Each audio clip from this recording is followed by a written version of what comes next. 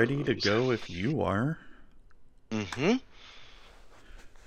I don't know if you saw me playing with myself on stream. Yeah, I saw a little bit of that. You know, you know, You know, I gotta give the fans what they want. Gotta give them some Only Tusks content. a preview of our Only Tusks website one day, Yes. right? Our Oh yeah. pay-per-view for Walruses. Oh yeah. That's how we do. That's how we do. All All right. right. All right, let's What do get you? going here. Let's get going. All Hey, right. everybody, and welcome to another episode of Magic with Zuby. My name is Zuby. If you're brand new to the show is all about a little well-known card game called Magic the Gathering and more. And once again, this week, I have brought on the amazing, the talented, the astronomically cool Dante. Hi, everybody. And for those who are watching over on the Walrus Game Studio channel, this has kind of become a routine for us to simulcast when we talk about what Matt's doing as well as what Walrus Game Studio is doing. A lot of collaboration between the two efforts. Oh, yeah. Oh, yeah. And so just so everybody knows, this podcast is brought to you by Walrus Game Studio. And we're doing another Walrus Watercooler podcast. I promise we will get back to some regularly scheduled Magic the Gathering content, but I think for the next few weeks, it'll be primarily Walrus based because not only do we have a book coming out extremely shortly, we also have a lot of exciting news about our game, Network Engineer Simulator. Yep. It's coming, and there's all kinds of cool development around it. So yeah, it's I don't know. It's still weird. Like it's actually happening. Like we actually have a book coming out. Yeah. Accidentally went live by accident today. That was funny. Yeah, I got the email stating like, "Hey, the book's live." I'm like, "Wait, what? No, we're not ready." Not yet. No. Not But, yet at all. And then the response and feedback we keep getting from Network Engineer Simulator just continues to amaze me. It really does. I mean, it's crazy, isn't it? It kind of is. I guess there's a game for everybody and everything. Right. And we're scratching that itch. I don't want to go. I don't know what your agenda is, but I won't say anything until we get to topics. Yeah. And so we'll start off with some introductions. So what have you been up to, Dante? You been doing anything fun? Sure, I know there's been a lot of coding involved. Fun-wise, well, define fun. So it's no secret that we're based in Ohio, and the weather's been warm, so I guess fun. I got a jump start on some outdoor stuff that I wanted to address. So it was fulfilling. Let's put it that way. Fun, sorta. Fulfilling, yes. Nice. So there's just it will be less to do when it's really warm, and I can enjoy myself more then. So. Oh, I bet. I don't know what it's like to actually live in winter, but I can say I kind of know what it's like because lately in Florida, it's been cold almost every day, and I'm getting kind of sick of it. Like today, it didn't get up any higher than 66 degrees. Really? Yeah, and I'm dying here. Okay. Holy, that's kind of that's crazy, man. I mean, it kind of is because I've had to have the heat on my house on like almost every day for the past 4 days in a row because it gets cold. Okay. And because like anything below 75, I start freezing. Really? Yeah. So it's not fun. I don't know. I don't want to know what it's like to actually live in a place where it gets actually cold because I would suffer. It gets cold, man. That's what I can tell you. It's but it's really weird. You get used to it. I Yeah. know all the northern people are probably like, dude, yeah, it is. You just get used to it. It's like me complaining about how hot it is when I go to Florida, right? Yeah. Well, you get used to it. And Yeah. I mean, I just think back to when I was up there last summer when we went to the Irish Fest and everyone was complaining. It's like, it's so humid, it's so hot. And I'm like, this is perfect. This is perfect weather right now. I'm like, I kept looking at people. I'm like, don't complain to him because he is not the person to talk to about this. Like, it was Yeah, gorgeous out that day. it really was. People just, you know, they're used to cold and dry for 6 months Yeah. of the year. So I know. Like, anytime I go to a climate that is not as humid as Florida, I feel like I shrivel up. yeah, And then, like, I'm praising for the humidity when I come back to Tampa. that Matt, I'm just gonna be honest. I don't know if I will ever look forward to hot and humid in my lifetime, unless there's a I very mean, large body of water for me to jump into. it's hard to describe because as I know what you mean. Like, the times like I go to Vegas every year for work, right? Hmm. It's so dry out there, and I feel so gross, and I feel like my skin just shriveling. Even like, try Really? moisturizer and stuff, eye Oh man. drops and nasal spray, and it's like, and then when I get back in Tampa, I'm like, oh my god, thank God, the humidity. I go through none of that when I'm in Vegas. It's just like, it's hot. Yeah. I'll tell you what. One time, early in my career, right, I was doing some work that I really am not going to talk about, but I was in the Texas Panhandle, Oh, I thought and you were talking about your Area 51 work. Okay. Oh, that's right. We I can't was talk about that. I was in the Texas Panhandle in the middle of summer, and holy f, man, I was outside of Amarillo, about 45 minutes outside of Amarillo, Texas, and you want to talk about hot and dry? It was 115 degrees, Oh my no god. humidity, right?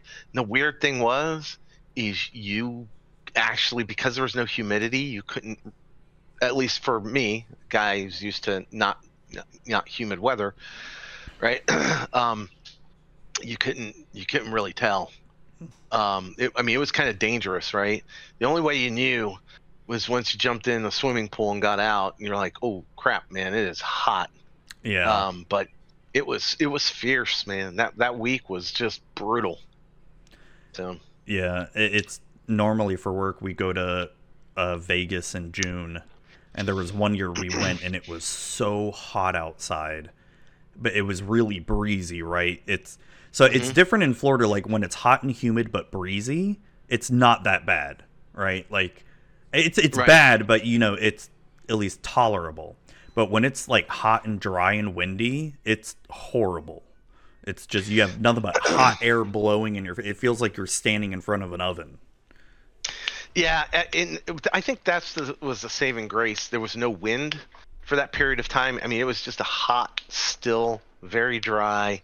So it's just like being like literally in an oven. I think Yeah, if there had been sand blowing around, or, I mean, it was a very dusty environment, it would have been miserable. But yeah, you do bring up a good point, very good point. But it was um, it was interesting being in that kind of heat for a little bit. Um, it's really weird. It's strange. You got to yeah. really be careful. Hydrate. You're constantly drinking. So Oh yeah, oh yeah. I feel like I don't know.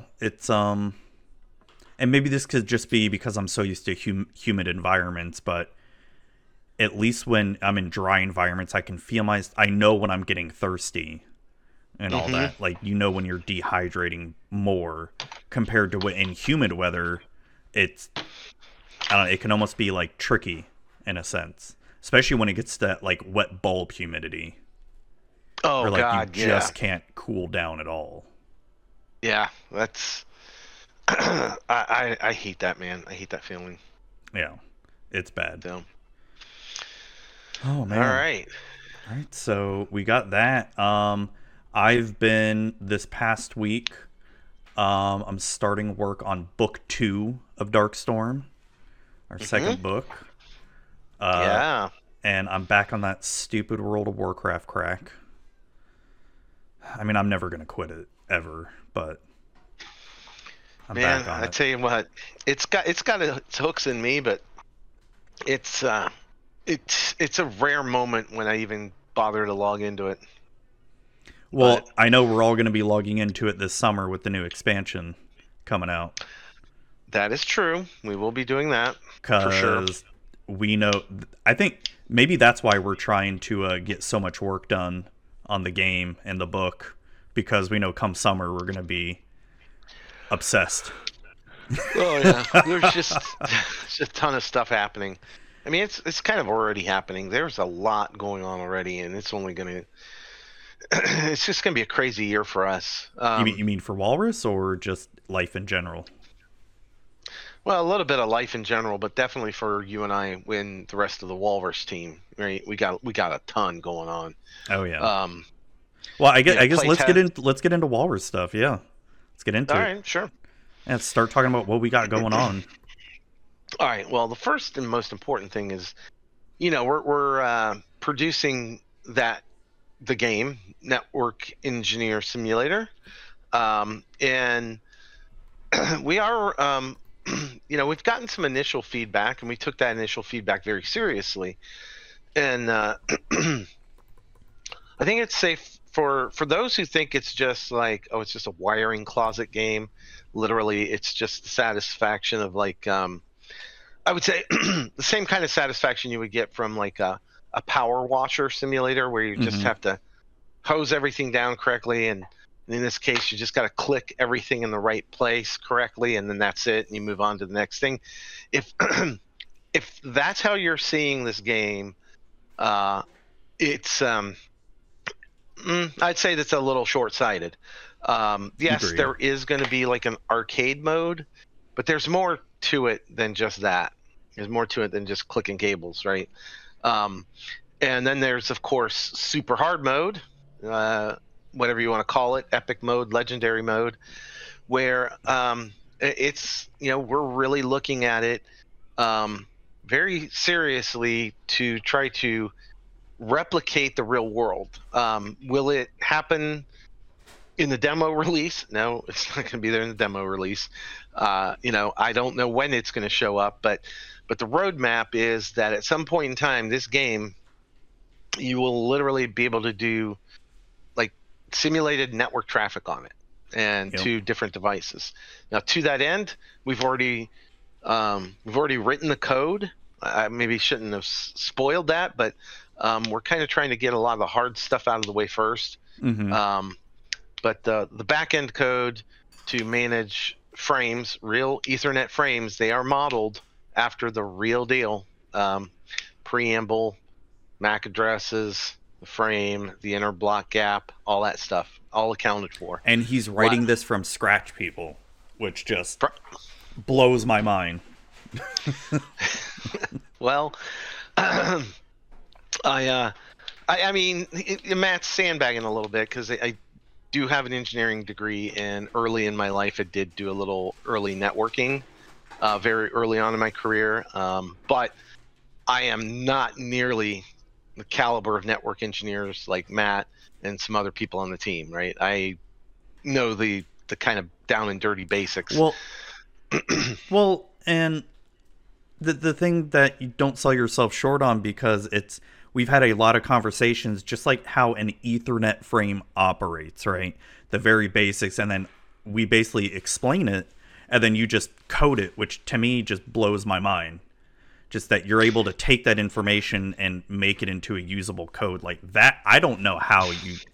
That is what amazes me. Like, I don't know how you do that. You know, I, like I can read and understand your code, right? right. But I don't know how you just create it, if that makes sense. Yeah, you know, a lot of people have that. How do I put it? Like in my real work, my real job, right? There is skepticism when I just produce things on the fly. Like we'll get out of a meeting, Hmm. half an hour later, I'm like, okay, take a look at this. there's usually, especially in the management team, greeted with a little skepticism, like he didn't really think this through. But I'm going to be honest with you. There's, obviously I've got a few of these little gray things on me, right? And there, you reach a point where your brain is just wired differently than most human beings. That's the only way I can put it. I'm able to kind of conceptualize things into data structures inside my head. I'm not patting myself on the back. I think that there's a lot of people at my level who can do these sorts of things, right? So, Hmm. I could That say makes the same thing sense. about network engineering. Like when you guys start talking about, subnets and all this other stuff, and I'm just sitting there like, yeah, if I were to be setting that up, everybody in the world would just you'd have straight access to every single asset on the network because I would totally bodger it up, right? Allow any So, any. yeah, like everybody would be getting to everything. So, you know, I think when people become very, very good at what they know how to do for a living, um, I think it's natural, and it maybe seems like almost crazy, or like, wow, I can't Yeah, believe somebody yeah. can just do that. It it's not. It's what I'm trained to do. I am trained to take concepts and translate them into code, just Oh like no, a lot of and people are. I get that because I can do the same, like you said, with networking. Like I can, either develop a network out of scratch, make it work, design, implement, write up network switches from scratch, or like look at a bunch of networking code, and it makes all sense to me. But you look at it, you may be like, what is all this? So I mean, Yeah, it's same thing, right? it is. I Yeah. mean, now the thing with networking that has an advantage over, say, solving another business problem, right? Um, is that networking is really hand in glove with the whole concept of computer science, right? Mm-hmm. There's like 8 bytes in the preamble. Well, you can represent that as an array of 8 bytes in memory or in code, right? And there are, you know, what I forget, 6 bytes for each MAC address. So I mean, the Ethernet frame itself, as mystical as this thing might seem to the most of the world, actually is it's a well structured data object. It Mm-hmm. actually is really well structured. It has a variable length, but you can easily account for that, and it's all just bytes, and it's electrically represented on the wire as a series of bytes in a certain order, and there are certain ones that have hard coded values. They have to have that value, or else they are considered to be it's considered to be a bad frame, and it'll be dropped. So um, in the end, the Ethernet frame was actually the easiest thing to put together. To code that was really straightforward. The standards are there; you just got to read them and have someone like you available to answer some serious questions about, you know, like for instance, one of the biggest things we struggled with was, okay, when a machine boots, when a workstation or a server boots, what is the very first frame that server sends on the wire, right?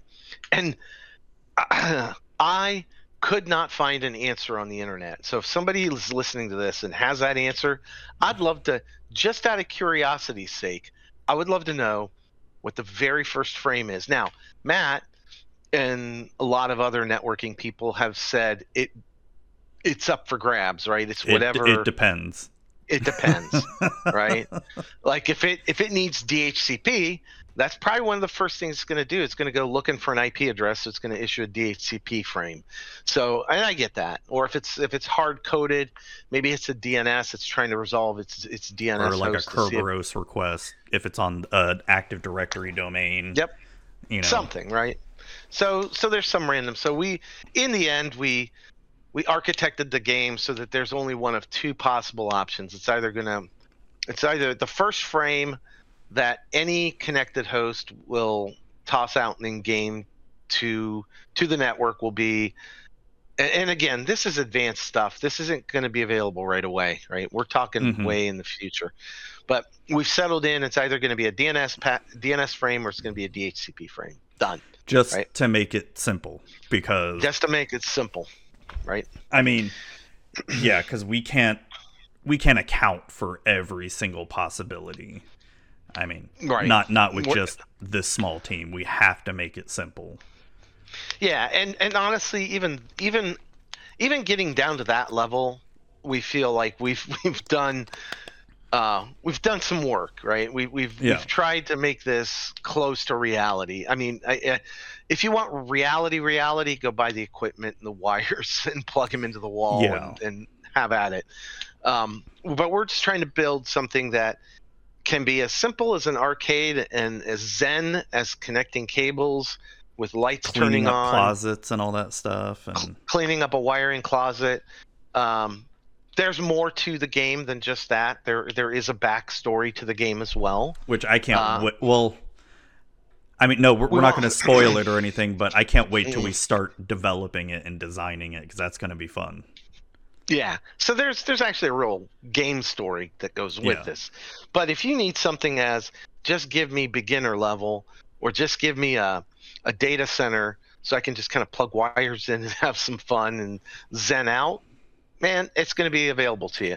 If you want to say, I need to log into a console, pull up a net OS, and start monitoring packets and all that stuff, eventually we're going to get there. Yeah, we're going to get to a point where, like I said, I've mentioned to a lot of people, we're focusing on layer 2 first. So layer 2. When we get to that point with the terminal, we'll do a lot of basic stuff, right? Like turning up and down ports, setting speed and duplex, changing VLANs, what I know there's like a million other things, but it's just basics like that, right? If you are, I will put it this way, if you are a person who wants to just connect some wires and see some results and kind of progress the game story, you're going to have a game to play. If you're somebody who wants to essentially get in real dirty and play with like routing and very complex networking tasks, we're hoping, again, big word, we're hoping to also provide that experience for you as well, where you have an OS and you can monitor, network traffic moving back and forth between different devices, unplug a cable, watch alarms go off, that kind of thing. So, it's going to be a lot of fun, we think. And I think that there are going to be different people coming to it for different reasons. But overall, it should be enjoyable to people. Yeah, I'm excited about it. It's as mentioned earlier, we've been getting so much great feedback from it. I mean, we have people joining our Walrus Discord almost every day asking, "Can I play test? I want to play this." We even have like network engineers and architects, people who've been in the business for a long time, reaching out like, "Hey, I want to help. I want to play." It's like, and it's funny to me because it's funny because we've gotten some that like been in the industry for 10 to 20 years. This is their day job, and now they want to play a game that, hey, this is what you do for a living. Yeah, and it's encouraging, right? I mean, it really is. I mean, it's getting the kind of feedback. It's encouraging. It makes you want to do it. So, and we've reached out to so there's music in the game, that kind of, I wouldn't just synth kind of like sort of like lo-fi vibes, like kind of chill music where it's you don't even really notice it per se, you know what I mean? Like it just sort of blends in with the game, if you take it away, you'll just hear the AC ducts running. Yep. And to that end, we have reached somebody that we are aware of, right? I need to ask you about that, if there's been any update on it. No, I think we just need to ping that person again. But okay. there's somebody who we had the opportunity to listen to some some music that he had put together in the past. It's not like he does it for a living, but I feel like he's pretty good at it. And I'm definitely not going to say anything more than that on this topic, other than we have reached out to him, and he has uh, uh, he looked us over and has expressed some tentative excitement about putting some vibes together for us, putting some chill kind of music soundtrack together. He mentioned that he's tried to do that in the past and reached out to other game studios, and it didn't pan out for him, but um, you know he said that he'd be willing to talk to us to see what we could work out. So may have may have somebody who it would be really cool if this individual worked with us. I like this. Yeah. I've never met him in person, but I've seen plenty of him, and I think he's a fantastic human being based off of what I've seen of this person. So we'll let it go at that. Yeah, no, I'm excited. I need to try to get them on the podcast too, just to interview them. Well, we'll try. Hopefully we get to that point. Yeah, so I mean that's exciting. It's we've got someone doing the logo for the game right now. Actually, they're working on concept art for the logo. Yep. And so hopefully we'll have that. We'll have some idea of like what it'll look like in the next couple weeks and all that. God, what else? Oh. So I don't know yet, but I did see some pictures from our other dev of our demo level is starting to get built, because a couple weeks ago I made some Visio diagrams for how I wanted the demo level to be presented in the puzzles with it. And they've been taking my Visios and putting them in the game now. They've built 4 out of the 8 racks. And nice. I think there's still some programming having to be done behind it, like, making sure port 1 connects to port 45 and it turns on whatever services and stuff. And but it's just kind of cool. Like, I've seen some early pictures of what the racks look like, and I'm like, oh my gosh, it's my Visio diagrams coming to life. Yeah, I saw those images too. That's pretty cool. That's pretty cool. So that almost kind of gets me excited. Like, hopefully we're not too far off from a demo. We should be getting close to something. Yeah. Not trying to rush anything, but I'm just a back end coder guy. The other guys are in charge of all the fun stuff. What are you talking about? Wait until we get into all the different layer 2 protocols, the difference between CDP and LLDP, and exactly how spanning tree protocol works with rapid spanning tree protocol and port. Yeah, that's PVSTP. So again, that's all code. I know. And setting up BPDU protocols. And okay, I'm dreading when we get to the spanning tree part. Oh my god, it's So you started explaining that to me, and I also looked that up online. That's going to be interesting. It's not fun. And what's funny about spanning tree is so much of it is automated at this point. Like, when you configure spanning tree on a switch nowadays, it's really just essentially typing in spanning tree turn on, and then it just does everything else behind the scenes. Like, there's still other stuff you can configure and edit, if you want to get that granular, but there's so much behind the scenes work that happens with spanning tree. Well, we'll get there. Yeah, we'll get to it. So those are going to be very fun nights, aka no, it's not. No, it's not. It's going to be like, why doesn't this work? It's going to remind me all of my Net Plus, CCNA, and CCMP studying of having to understand how all those operate. See, and you thought you'd never have practical use for all that studying. Here you go, right? Yeah, great. Mhm. Great.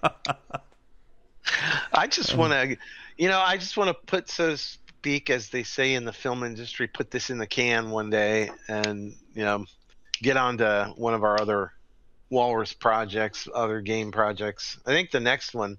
So just, in case anybody goes to our website, it's seriously looking like there's really two options on the table. One, we may go back to the our kind of starter game, the one where we're trying to learn how to do a lot of things. Well, we've been doing that with Network Engineer Simulator, so not sure how much that's actually needed anymore. But Walrus a Go-Go, the kind of PvP, Soul Survivor, Last Walrus on an Iceberg game. I think we have to make that now, Oh yeah. just because of the name, right?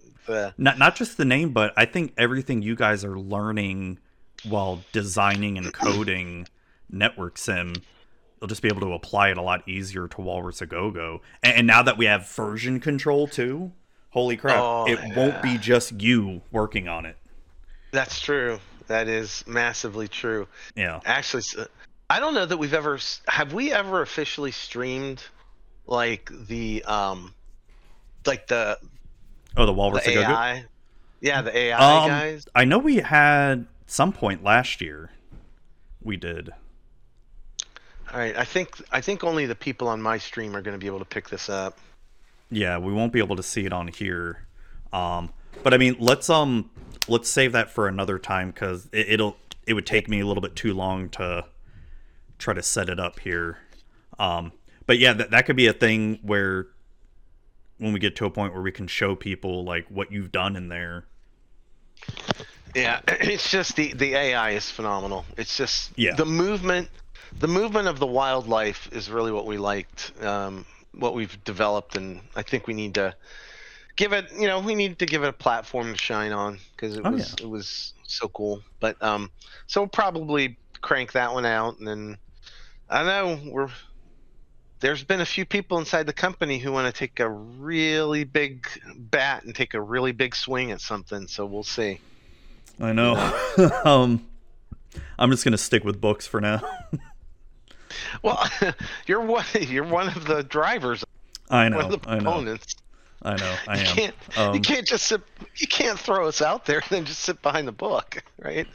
By the way, our Yes, Walrus T-shirt. walrus swag right there.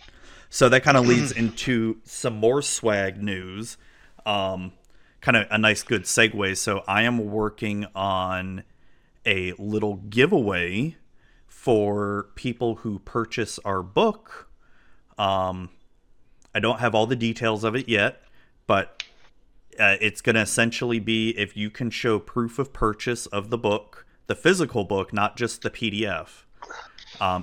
Maybe we can do something special for the PDF as well too. But for people who actually purchase the book, there's going to be some stuff given away, and I think it's going to be cool. I need to order the products and just make sure that they come to us decently in the way that I want them to.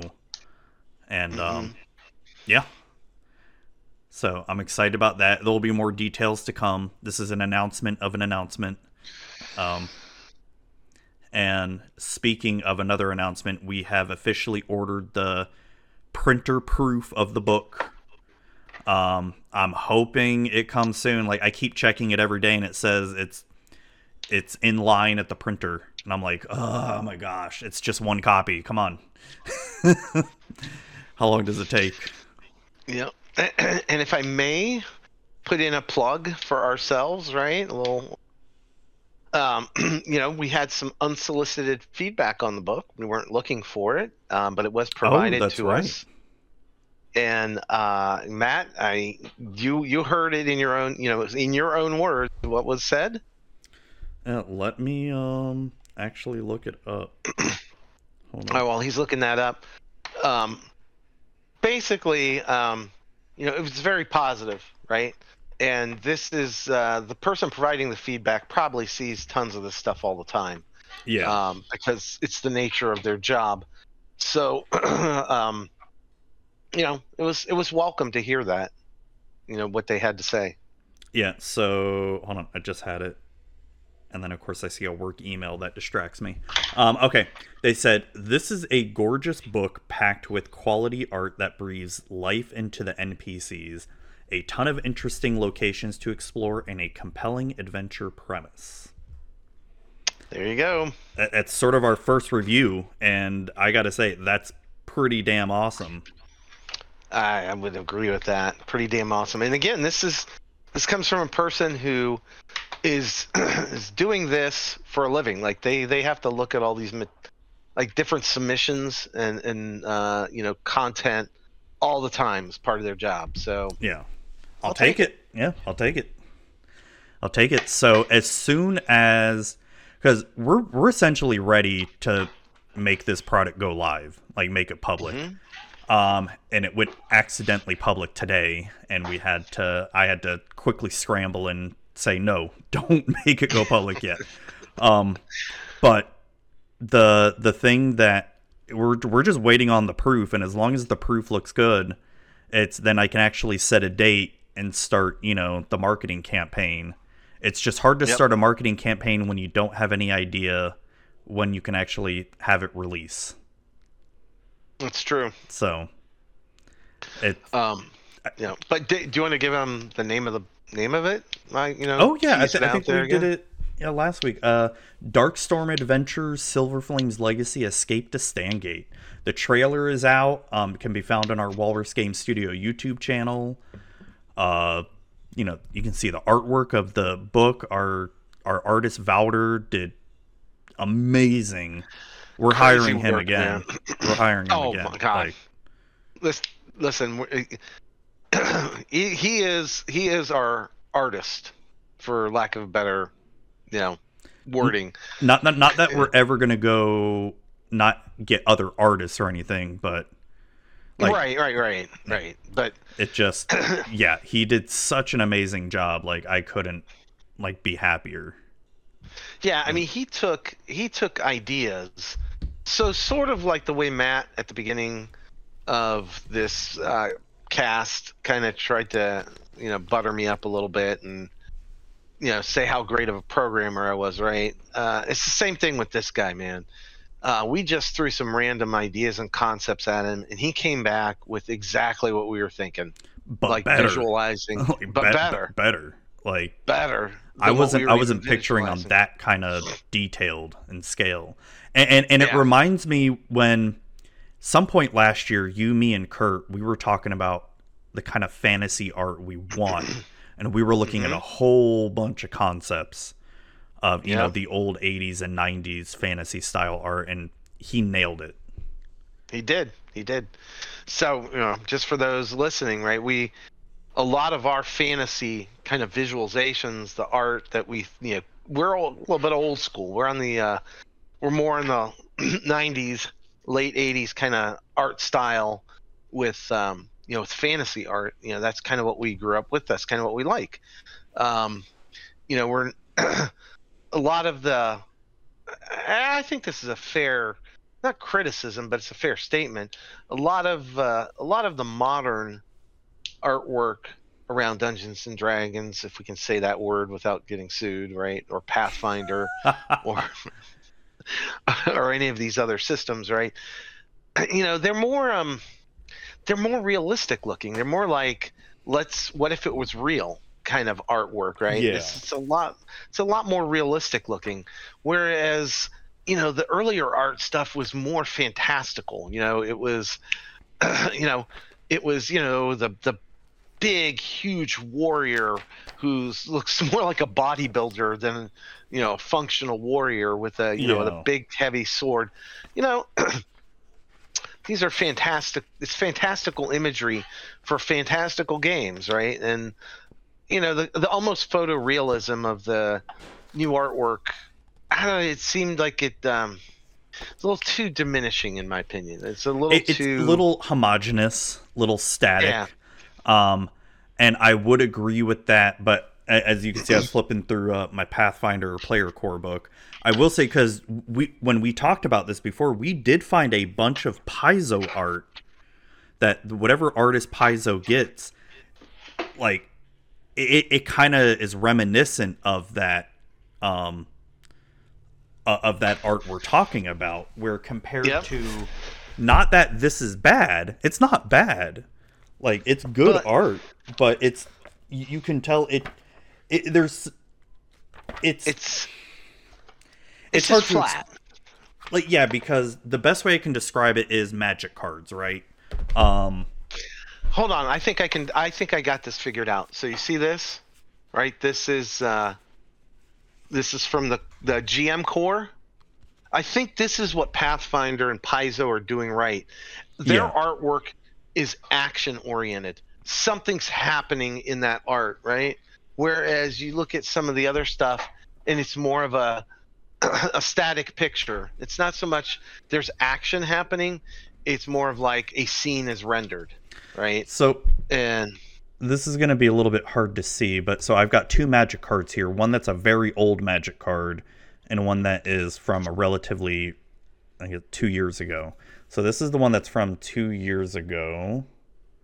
I don't know if you can see it very well, because it's yep, I can so. see it. So that's the art here, but then if you look at the one from, this is like from the early 90s. Right, you see that? See, it's this is what we're kind of talking about, where it doesn't look perfect. It doesn't look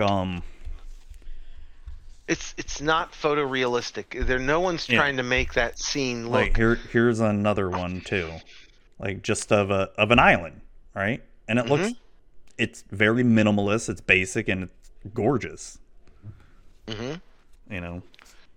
Exactly. Yeah. So it's fantastical settings and stories deserve fantastical Yeah. artwork, in our opinion. It's not something that it's like, I don't need it to look realistic.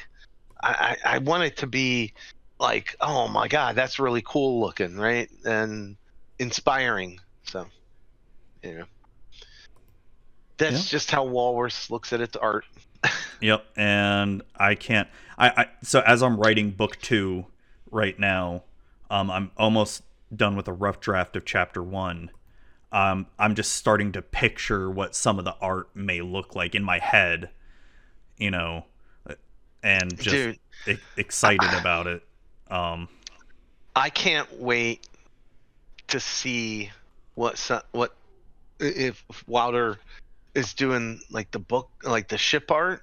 I would love to see like the enemy ship and what that's going to look like. Oh yeah, right? yeah. I mean, well, speaking of book 2, so we don't really have much else on book 1 right now, because it's, as soon as those proofs come, it's, well, as long as it looks good, it's up to, snuff, then we can set a release date. But book 2, so I've actually been working on book 2 the past week, and almost done with my rough draft of chapter 1. And then I've already been plotting and outlining what chapter 2 is going to be. And I'm trying not to rush the process, because I kind of want to start playtesting chapter 1 already, but I know I don't want to do it yet. I want to have a rough outline of all the chapters first, because I know as we start playtesting internally, and when we bring in some external playtesters, the story's gonna change, and that could affect how it changes for the upcoming chapters as well too. So, Well, that's true. That's true. Hang on a second. well, it looks like your was your headset about to die? It was getting red. Oh, So- that's what that red was. Okay. Yeah, that's what the red was right there. It's letting me know that you probably need to plug it in. Okay. Yeah, I mean, there's a lot we could say about book 2, but I think it just needs to just come out out of our minds and onto paper and pencil, and then into writing and then artwork. It's a great storyline, man. I mean, we've got this thing all planned out. Like, the roadmap for this book series is really good, in my opinion. Well, see, really good content. And it's funny you mention that, because even though like early on I knew what was going to happen in book 2, like the basics of it, and since starting it, it's already changed. Like that's just part of the creative process, right? Where Yep. it's already changed, and I have an idea of what I want to do for book 3, but I know that's going to change by the time I get to it. So, yep. It's going to be a fun little trilogy, you know? yeah, it is. I'm hoping, barring life, that I can get book 2 done this year, but we'll see, Hey, look, this time last year, we were just starting to consider it, right? We weren't even talking about any pre-production, any thinking, no play testing, no concepts, no ideas. I was nothing, still writing it, yeah. And I was still writing the rough draft. Yeah, here we are a year. Right, here we are a year later. It's ready to just have the key turned, and we've already got a head start on a bunch of stuff, right? Oh yeah. It'll be a lot quicker to lay out the design this time, because. Mm-hmm. Now, yeah, I mean, a lot of the hurdles, if you will, in producing content like this, right? You only have to get through them once, and then you know what they are, and they go quickly now. Like this next set of iterations, as we go through all the steps, will go through much, much faster. The edit process, all of it, right? The publishing, we've got that down. We don't have to have weeks and weeks of those discussions anymore. So, yeah, you're right. I'm really optimistic that 2024 is going to see the early part is going to see the release of Volume 1. Volume 2 comes out, sometime later in 24, and 25 we'll see the actual end of the trilogy. So it's going to be interesting. Yeah, it's going to be fun. Yep. I still think that we should a little certain gnome wizard should just inherit the whole world, but it's and to people who listen to this, one day you will understand what we mean by that one. Yes. Little gnome wizard. I think we'll need to start having that gnome wizard pop up more when the first book officially comes out. Mm-hmm. Because he's such a little bastard.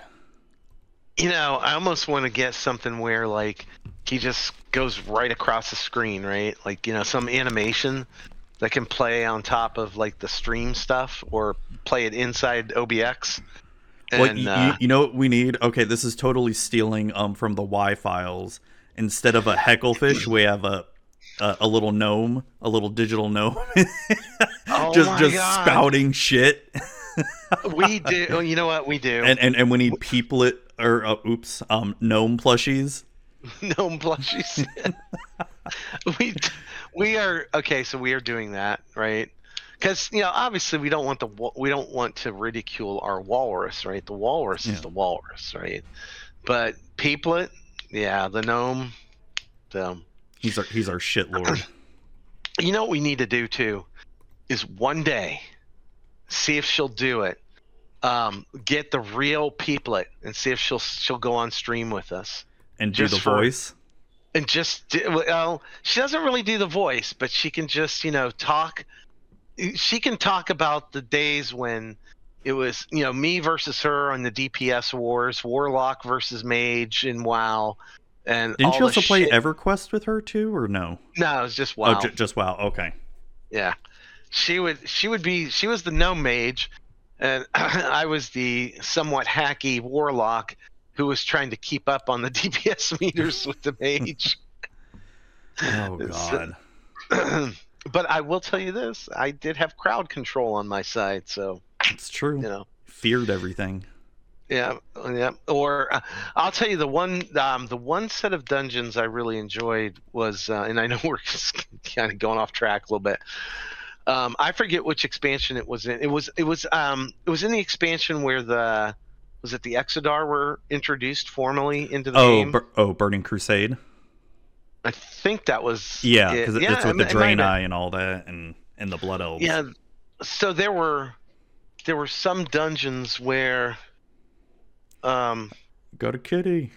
there were some dungeons where they there were demons in the dungeon, and you could control them as a warlock. You could take control of that demon in the dungeon. I know what you're talking about. Yeah, I know which one you're talking about. I forgot all about that. Dude, I would do that constantly. I would get a hold of one and throw him out there to, like, just get crushed. And as soon as he got crushed, I'd take the next one, and throw him into the mix. And it was great, man. I had a blast with that one. So, oh god. But yeah, so we should get the real people on here, because she knows how to throw down the sass. She was just as sarcastic as they get. Just constantly giving me shade, and it was so much fun. So much fun. Well, as good as it is to go down memory lane, and we've probably got some more memory lane stuff to go down, I've got some listener Q&A for us. Let's go. Let's do this. So, and if you're listening live and you want to get your question in, go ahead and ask now. But we've got some other listener questions that have come in, and we're going to start off with these. Our first question... our first question is, how did Walrus Game Studio start? I think it's more for you, Dante. Okay, so the other co-founder of his first name's Kurt. I don't think it's any big mystery. You can go to our website and see our names. So Kurt and I, lifelong friends, and we met way back when we were younger, and I do say lifelong, although we met mostly just after college, but honestly lifelong, in my opinion. And we both got married and kind of lost track of each other for a while, but then we reconnected, and when we reconnected, we had some ideas on some things we wanted to get accomplished, right? And ironically enough, the thing that was grabbing our attention is we wanted to do something around the Raspberry Pi and prosthetics, and maybe being able to command the device to do some robotics kind of assistance, because there was a health issue in his extended family, and he wanted to be able to provide some kind of like automation tools, or things that I wouldn't say like the Star Wars hand that Luke Skywalker got, but something that could help people grab things and hold them better, basic robotics, right? And so we wanted to kind of use the Raspberry Pi as a platform to do some real engineering work around this, right? Mm-hmm. That's how it started. That's how we got back together. And I think at some point Walrus might actually dive into that. But then the pandemic hits. And so pandemic hits, and Kurt and I can't meet anymore. And it's really kind of hard to do a collaborative robotics project just kind of by yourself, right? Mm-hmm. So we just start playing a ton of video games, and we had been playing Dungeons and Dragons in real life, in person. But that campaign obviously falls apart because of COVID. And I know this is a long story, but this is how it starts, this right? Is the genesis of Walrus. Genesis of Walrus. So what ends up happening is Kurt and I get online and we start playing video games together, and then he says, "Hey, I know these other guys that I work with. They play video games too. Why don't we get them in and play some games together, so it's not just you and I?" And so we did, and there's some other stuff to the story, but so we set up the Discord channel.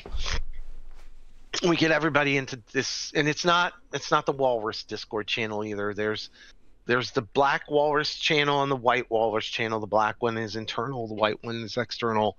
There's no significance to the color except that they're opposites, right? So he's just talking about the icons, folks. All right. Yeah, just the Walrus.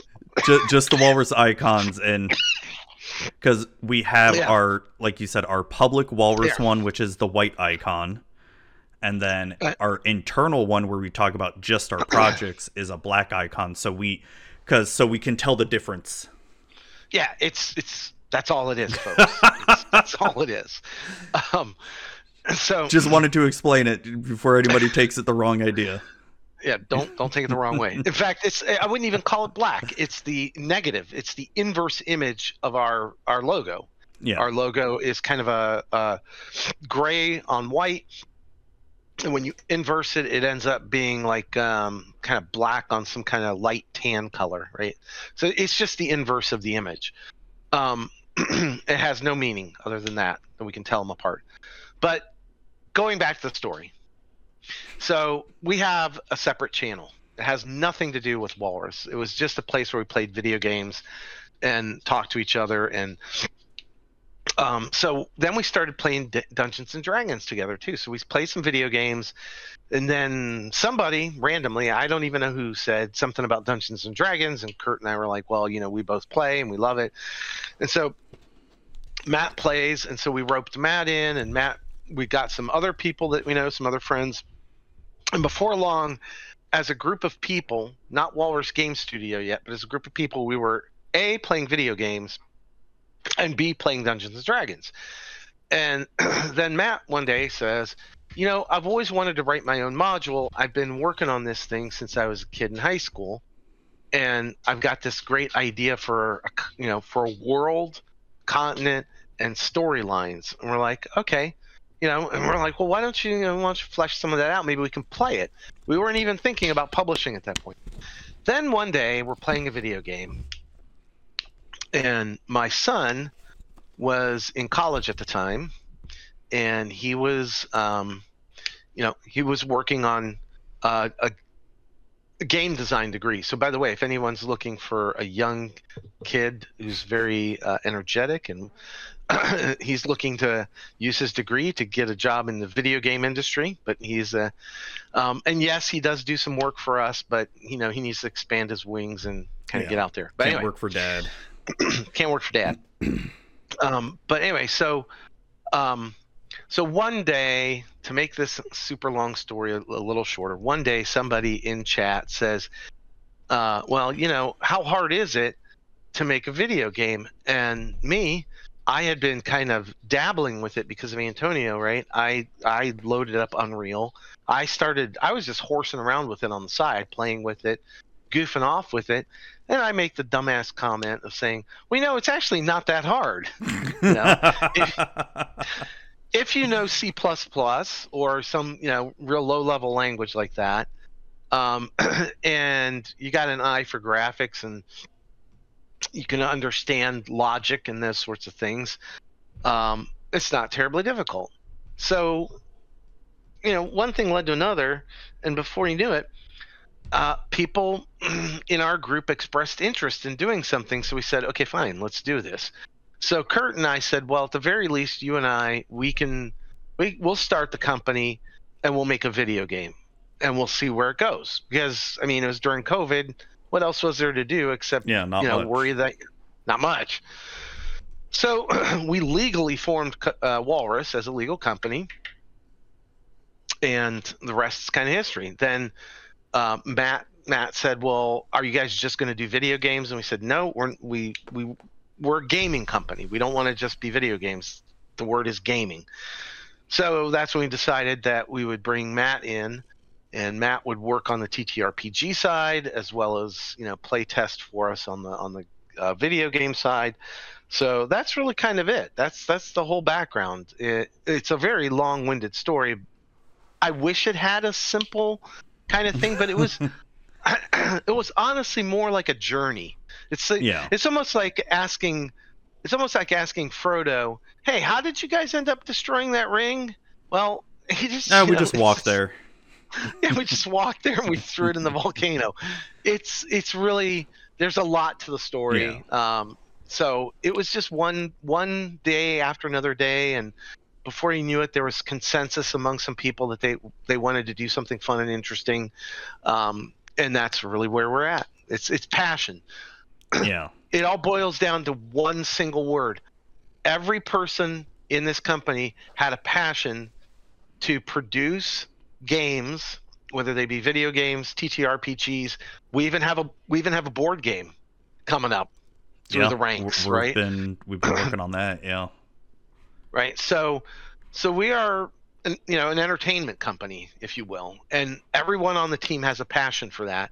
So I think that's really how it started. Everyone just had a passion for an aspect of this, and we had a company that we could kind of umbrella everything over. So but it's just honestly two lifelong friends who said, let's do something. We've got the skills to do this. Let's go for it. No, I love it. I love it. All right, so we got our next question here. Sort of a two-parter. First, what is your favorite video game? And then the next part of the question is, and what is your favorite game series? Okay. I already know my answers. I'll go first. All right. All right. So my most favoritist game ever, video game, right? Mm-hmm. Goes back. I would say it goes back to the arcade games, right? I loved Galaga. I was hooked Such on a great Galaga, game. man. Yeah. Such a great game, man. I I loved it. Plain and simple, right? The other one I would give honorable mention to, believe it or not, was this kind of cheesy little, I don't know what to describe it other than a side scroller, right? Kind of thing. But it was this old arcade game called Spy Hunter. Oh, yeah. I loved the original Spy Hunter where, you get inside the you got to drive into the truck. You get new special powers, and then you can put an oil slick down, and it's just a dumb, stupid little game, right? That I could play between classes in college. I loved Spy Hunter, just absolutely. It's a good game. It's a good game. Okay, now as far as a video game series, right? I got to give it to World of Warcraft, man, flat out. Look, you can say what you want about Blizzard. You can management. There's a lot to say about Blizzard. You could say even a lot more about Activision, right? But we'll put that aside. But Blizzard management, you could say some things about. Put that aside. But if you want to talk about a game series, right, that just survived and just flourished and is still going, I think it's going pretty strong. 20 years this year. Yeah, and it was a good expansion, too. Dragonflight was amazing. Yeah, Dragonflight was a great expansion. It really breathed life back into it. So I got to give it to Blizzard and World of Warcraft, and I hope that now that Microsoft's involved, that their management isn't so. We'll see. Well, the way they are. So we'll see. We'll see. So my favorite video game of all time is Final Fantasy VI on Super Nintendo. Okay. For anybody who knows me, that probably shouldn't be a surprise. And then my favorite video game series, you could probably see some of it behind me up on my shelf, Legend of Zelda. It's Legend of Zelda. I'm looking at a replica Master Sword right in front of me. I don't know if you see, look, replica Master Sword and Shield. Holy shit. That's for real, man. Yep. Real sword and shield. Damn. Well, if I ever have the cash, I know what I'm buying you. A for real version of it, man. Yeah, I mean, I love Legend of Zelda. It's just my favorite game series of all time. Yeah, it is. It really is. So, now, non-video game, I will just say this. Non-video game, of course, it was... how do I say this? I'm going to go with my favorite TTRPG. I will go with D&D 3.5 and or the Pathfinder equivalent of that. Oh, Pathfinder First Edition? Yeah. Which is essentially, it was essentially like 3.75. Right. I really enjoyed that. And look, I don't want to turn this into a podcast about 5e, or the recent activities of said WotC, Hasbro, whatever, right? Yeah. That's not what this is about. But 5e was great. It was a great way to introduce my kids into Dungeons and Dragons, Oh and it yeah. worked great. It was fantastic. It was a great way to introduce a lot of people into this, into this entertainment, right?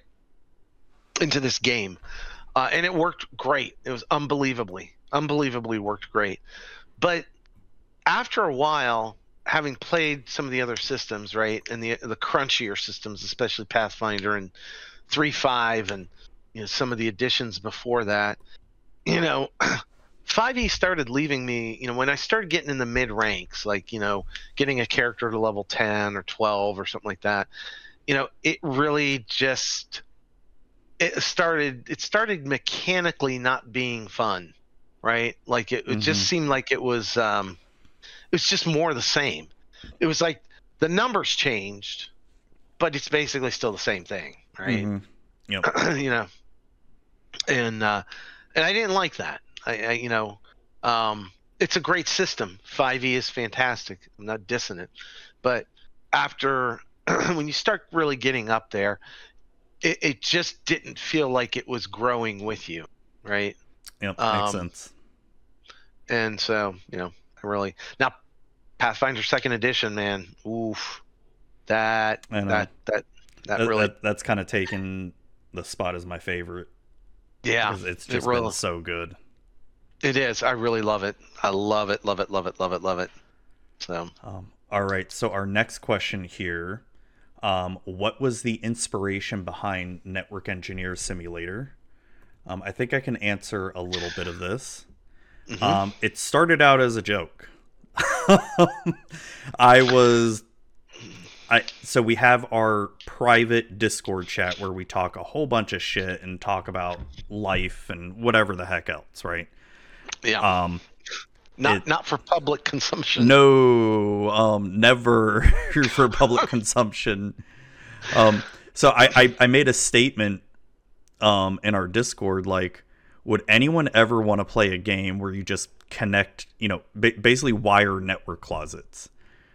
And I posed the question in another Discord too, another friend's Discord, and I got reamed for it. Like, that is the dumbest idea ever. And I'm like, okay, I'm just asking the question here. And then our programmer or developer, whatever the title, Lynx, then just decides to run away with the idea. And then like a week or two later shows us an extremely rough version of it. And I'm like, oh my God, this is awesome. I think rough is it was more than rough.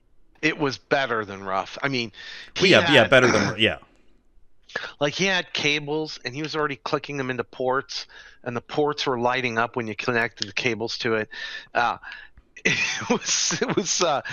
was a working pre-alpha demo, if you will, a proof of concept, right? It was a good proof of concept, to the point where he even had the cage, he even had the door where you open the cage door and it flops open with a noise, and the rack's right there, and it's a couple of fake servers, and the purple Walrus logo was lighting up, instead of like Dell or something else, or Cisco. I mean, it was really slick. I mean, and so it was. I'll let you go ahead, man. Like I said, and it just went from there, right? So it's just, that was kind of the inspiration. It started out as a joke.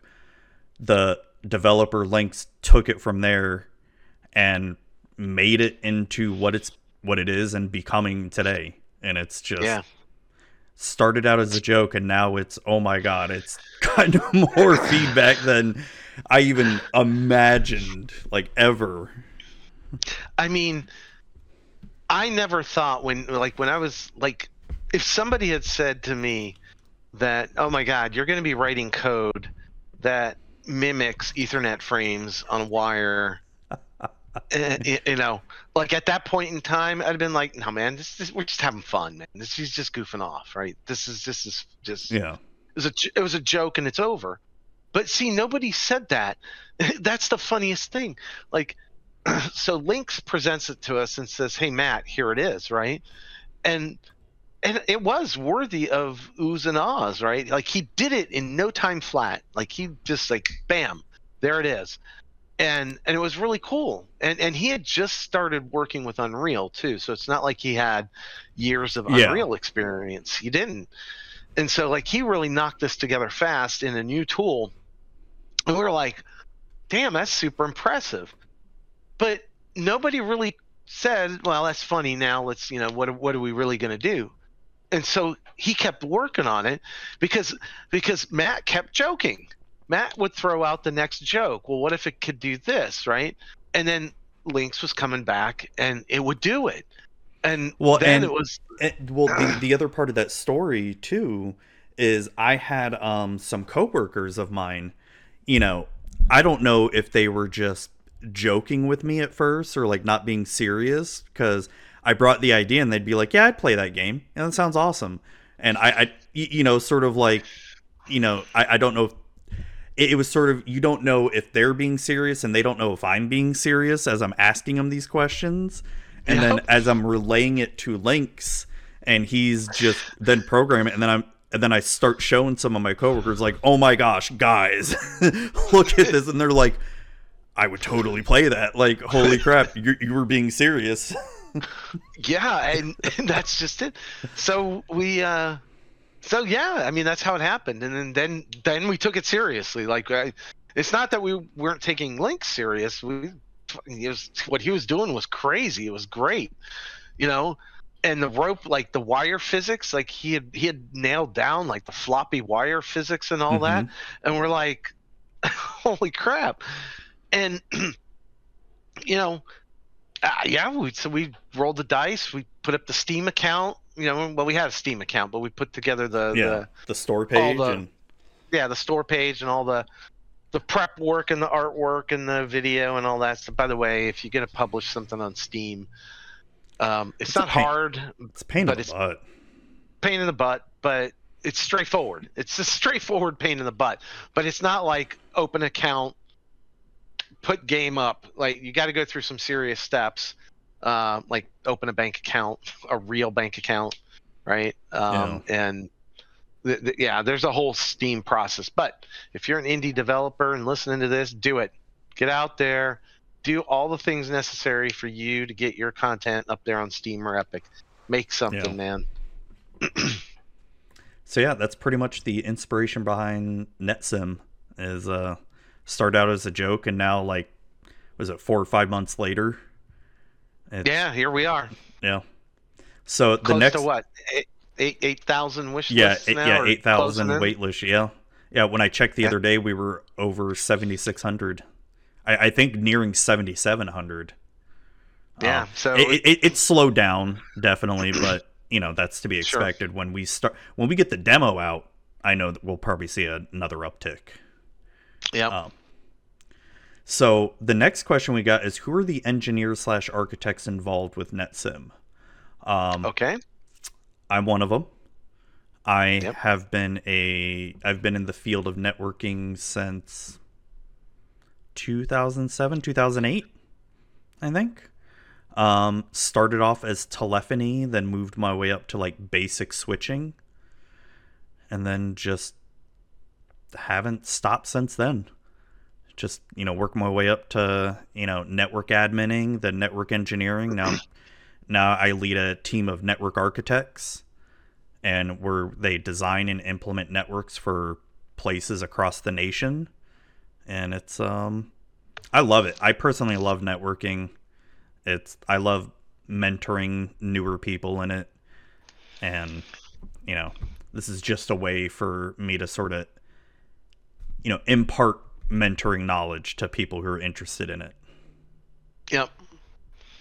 I contribute slightly in that vein, only I was so I have early networking experience with the Mm-hmm. early uh, Ethernet implementations, local area networks, kind of when they were starting to come into being in the 90s, and then a little bit on the internet side in the very beginning. I am nowhere near the capability of Zuby or others. I think Lynx definitely has experience with networking, so he knows what he's Yep. talking about too. And even Kurt, our CEO, he has a networking background as well. So there's really a lot of the core Walrus people, in some way, shape, or form, can talk the talk, and some of them Oh can walk yeah, it. yeah. So Yeah. All of us can, for sure. I mean, all of us come from IT, so it's yeah. So plus, when you start seeing some of these level designs that were come with these, are not or not real life scenarios that we've come across, not at all.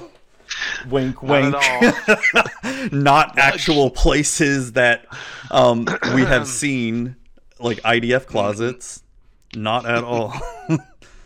No, I've never Or seen someone rig a toilet flushing system to an AC because the AC was leaking and the building was too cheap to buy proper drainage for the AC. Never seen that before.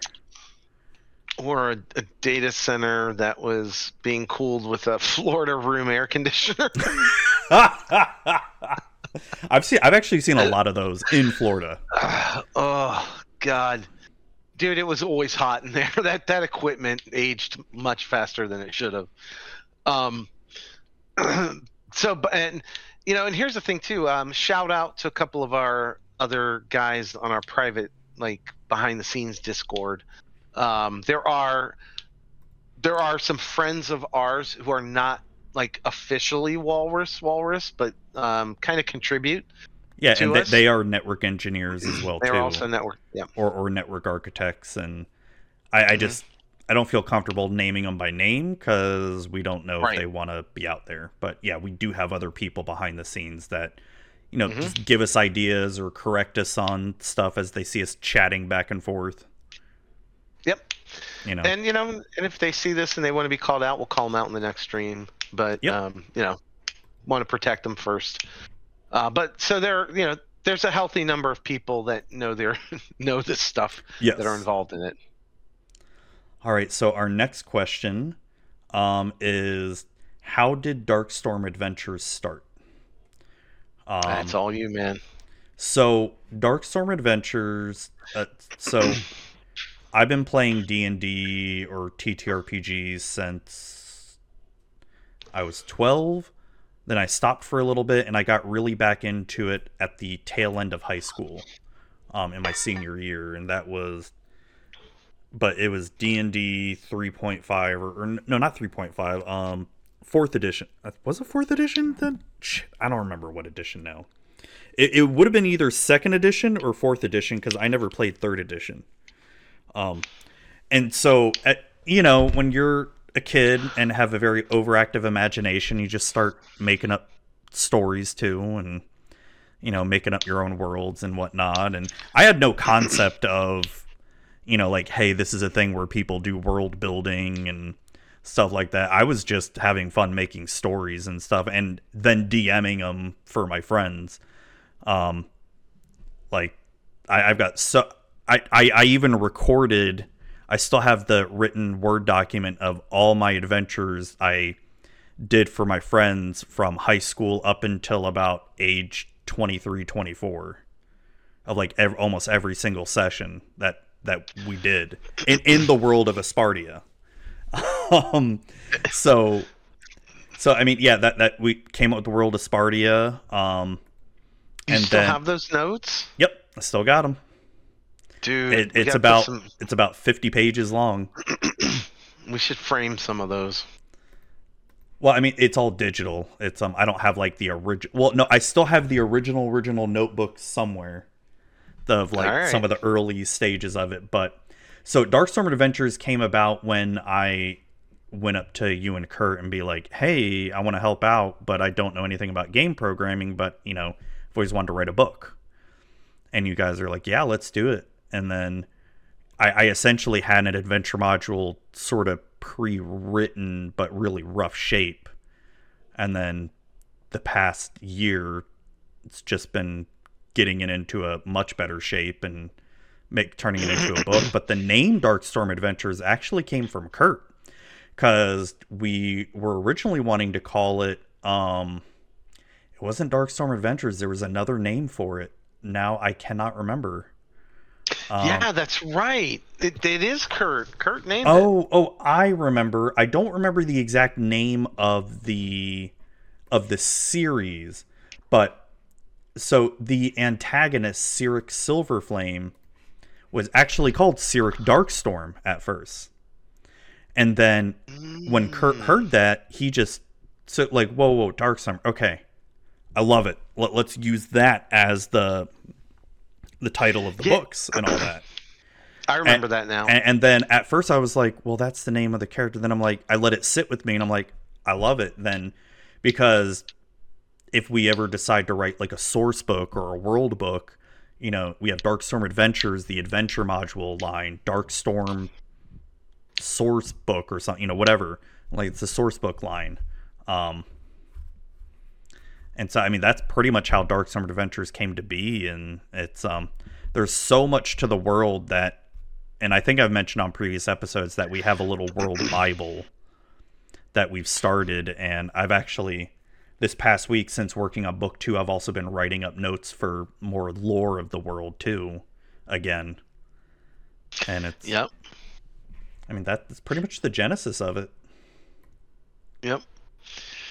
It's really it's been fascinating to listen to Zuby tell us about the world. I mean, it really has been. It's been amazing. Like, just you know, being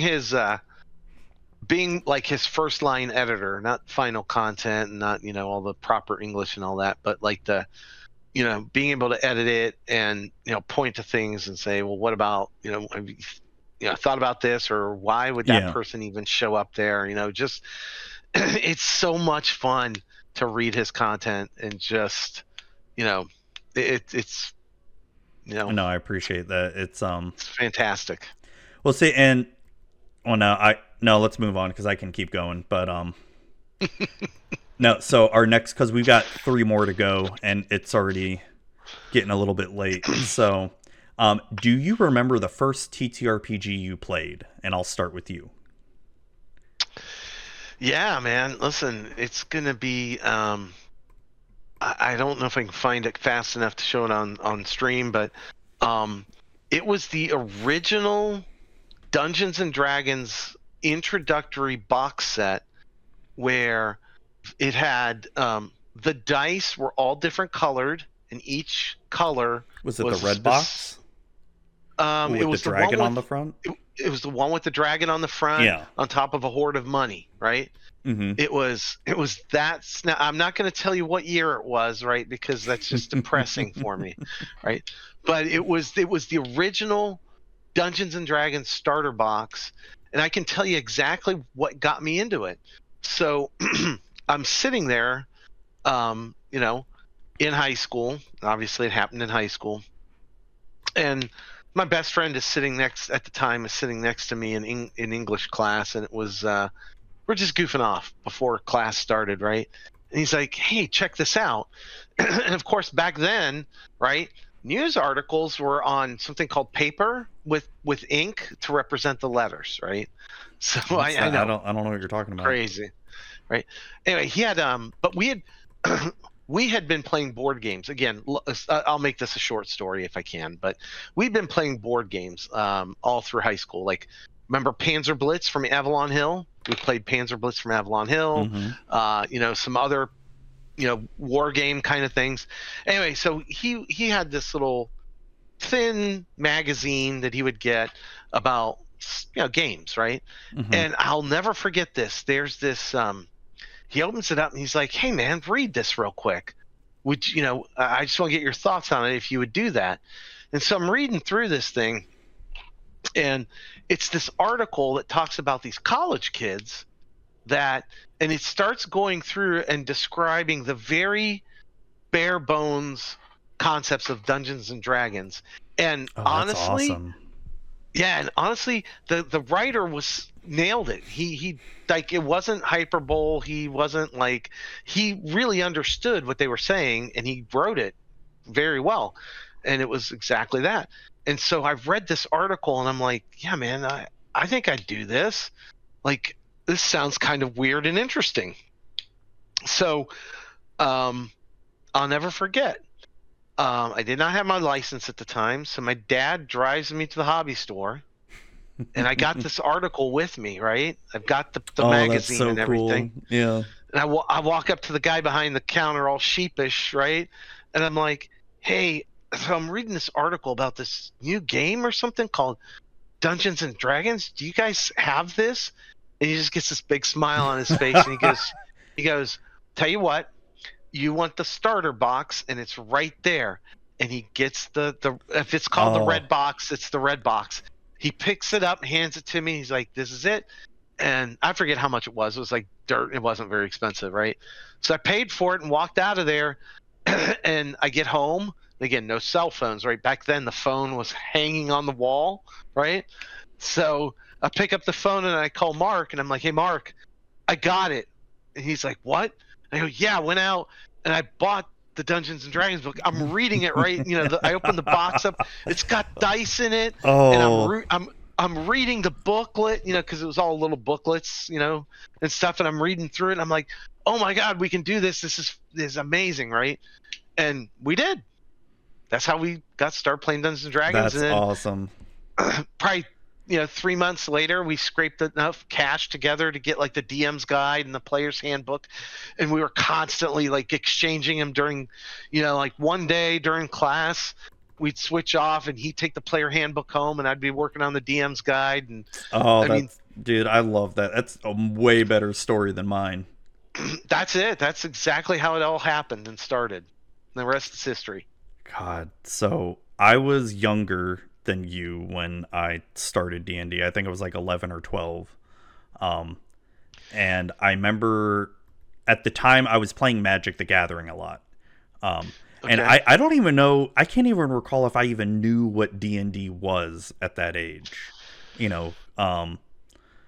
To be honest, because I honestly cannot remember, but I remember being at my friend's house, and his older brother was seeing us either play Magic or video games or something. He's like, hey, you want to play this board game, D&D or Dungeons and Dragons? I'm like, okay, what do you do? It's like, so he starts describing it, and I'm like, wait, I can make my own character. I don't have to, because you remember other board games, you'd be some character or something like whatever, Hero Quest or something, and so I'm like, wait, I can make my own character. So I remember it was second edition, just pouring over the player's handbook, and I'm like, a half-elf rogue sounds completely badass, and that's what we played for a little bit. I don't remember anything about the character or anything about the sessions we did, but from there, like, after we stopped playing for a few months, like, I didn't play again till later in high school, but it opened up a whole new world of fantasy for me, because by when I was 11 or 12, I'd already read, like, Lord of the Rings and The Hobbit and all that, and familiar with, like, King Arthur fantasy stuff, Beowulf and all that, but never really knew anything about Dragonlance or Forgotten Realms. And so sort of like by happenstance, when I got introduced to D&D, then I found Dragonlance and Forgotten Realms, and the rest is history. And then I came back to it when I was 16, 17, 18, something like that, and pretty much haven't stopped since then. Yeah, equally good story. Good story, man. It's just crazy. I remember my first character. So I DM'd for that group a lot, right? But I remember playing a character, and it was a rogue, basically. That was my first character ever. Was a rogue. I even do remember. I don't remember my character's name, but I remember. Yeah, I don't remember mine. This other guy in the group, right? He played a warrior, and I do remember that name. I'll tell you offline. Okay. Okay. Like, when he picked the name, I was like, oh God, are you going to take this seriously? So one of the things that I just thought of this, where now that I'm thinking about the age that I grew up in, because I grew up in the beginning of the internet, and not like the internet it is nowadays, but I Right. know even back then there was a lot of popular online usage of D&D and TTRPGs, and I wish I knew that as a kid growing up, because I'm sure I would have played way more D&D online than I knew. But it just that sort of thing, like, I never thought it was a thing, right? Same with Right. when I started creating my world. I'm sure there were already so many resources of how to do world building and all this stuff. I didn't know it was a thing, you know. Whereas nowadays you can Google world building and get whole tutorials and lessons on how to exactly do it. And while it's great, I feel like it kind of takes away the magic a little bit of it. Yeah, it does. Look, there is nothing like picking that first box or book up in person, right? And thumbing Yeah. through it and reading it and getting excited. And like you said, what? I can build my own character? I mean, that Yeah. was.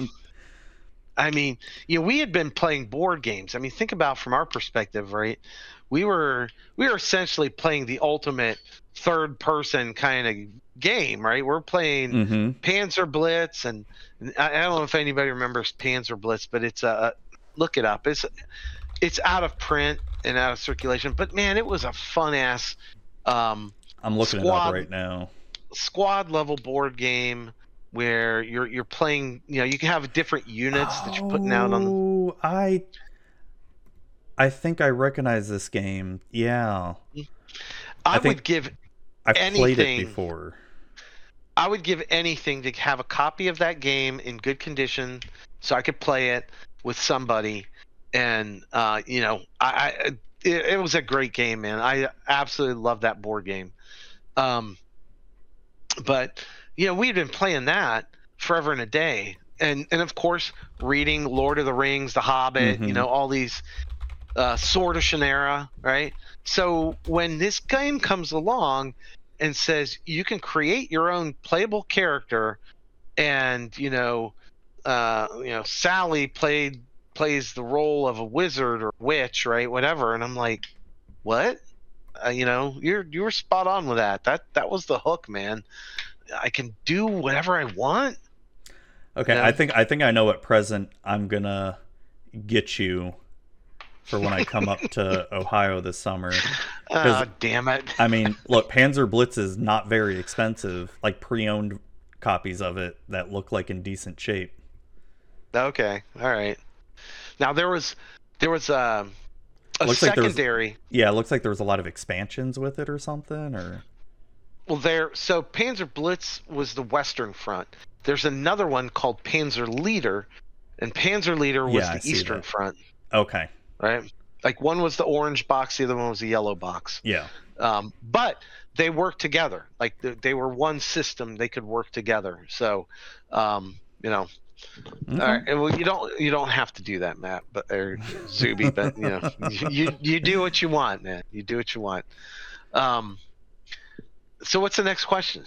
All right, so we got our last question of the night. Because we sort of answered our first character question.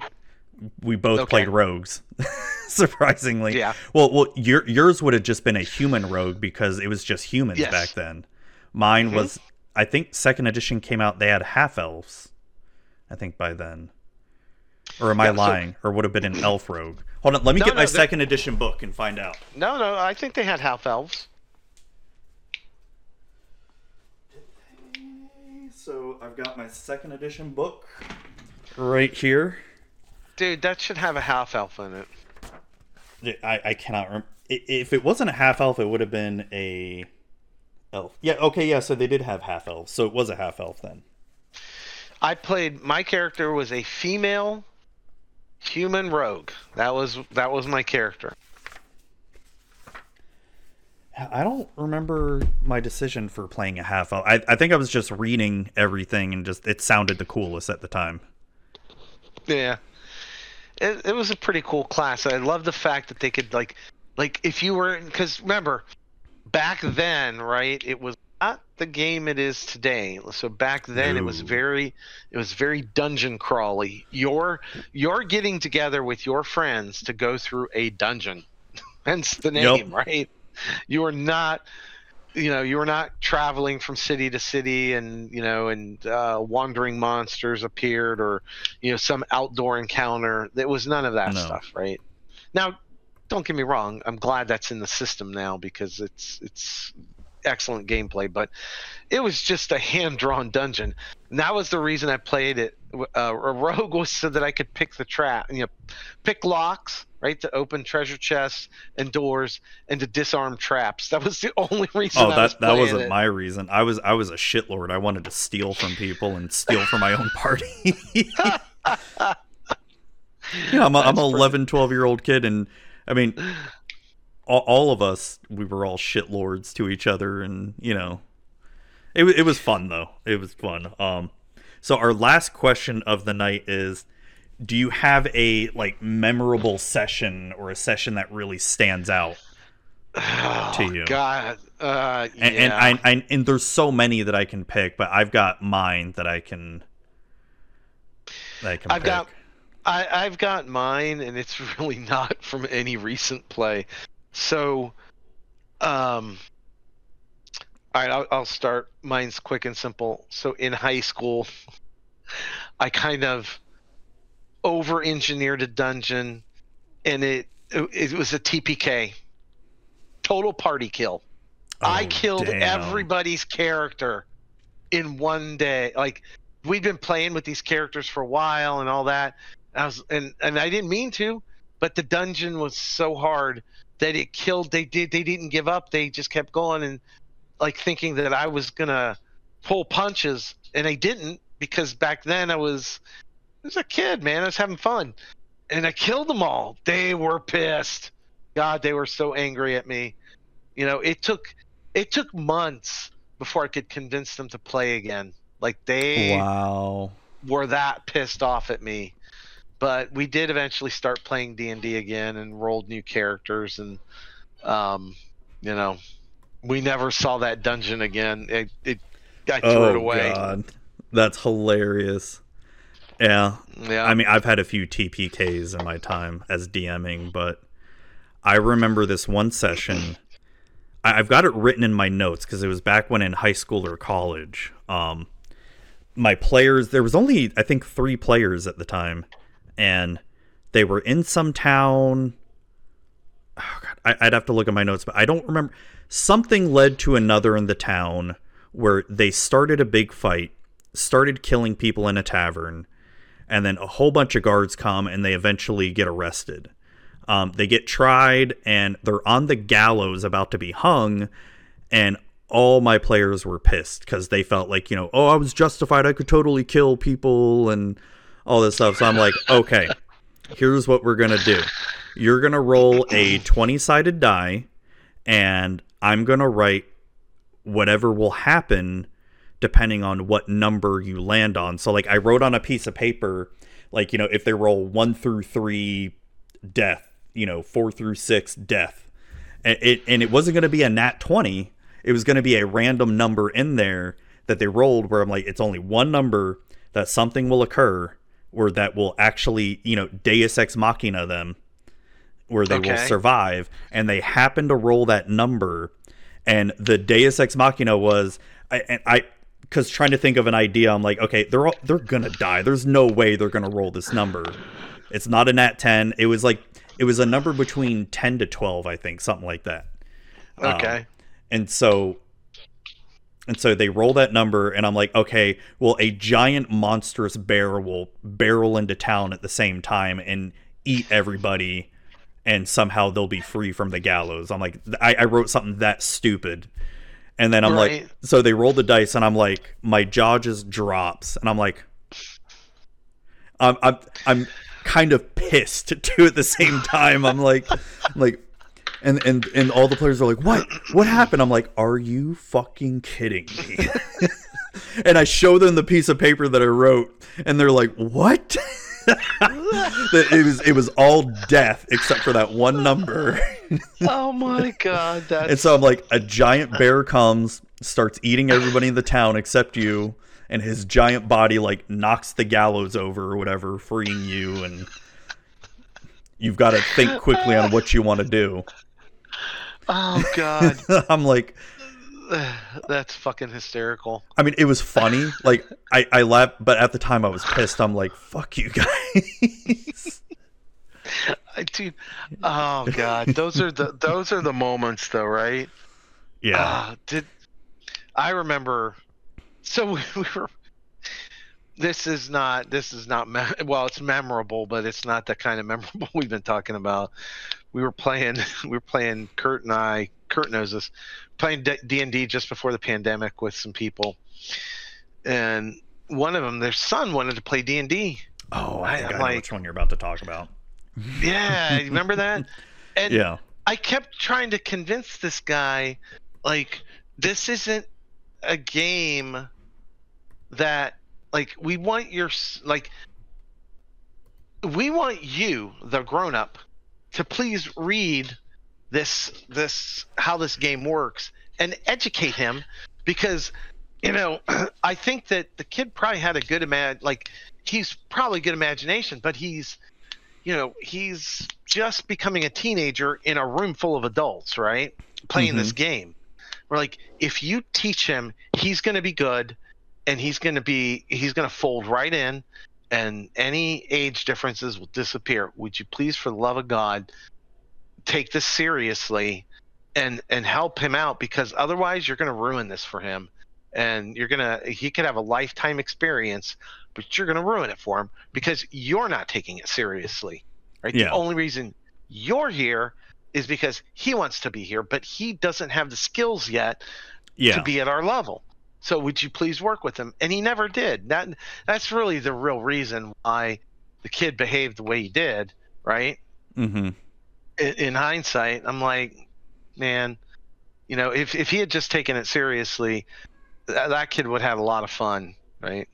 So. Well, yeah, and I think, I mean, that could be a whole podcast episode we do there, like just DMing tips and all that, because I mean, hey, let's do that for a podcast episode. I think so.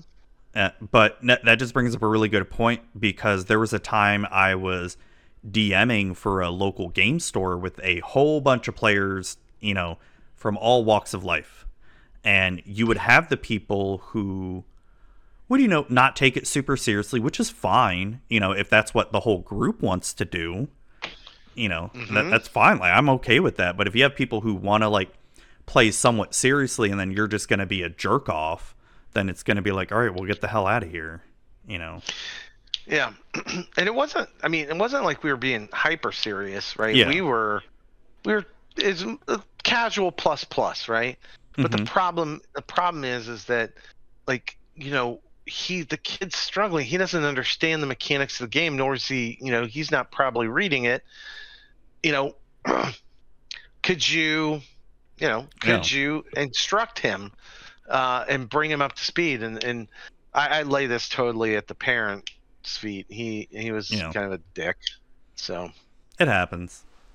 Yeah. It happens, but no, so that's all our questions there. And I think that's a perfect place to wrap it up, that a future episode will be about stories of DMing and oops, I didn't do that. Stories of DMing and like tips and tricks, and talk about our history. The game. Yeah.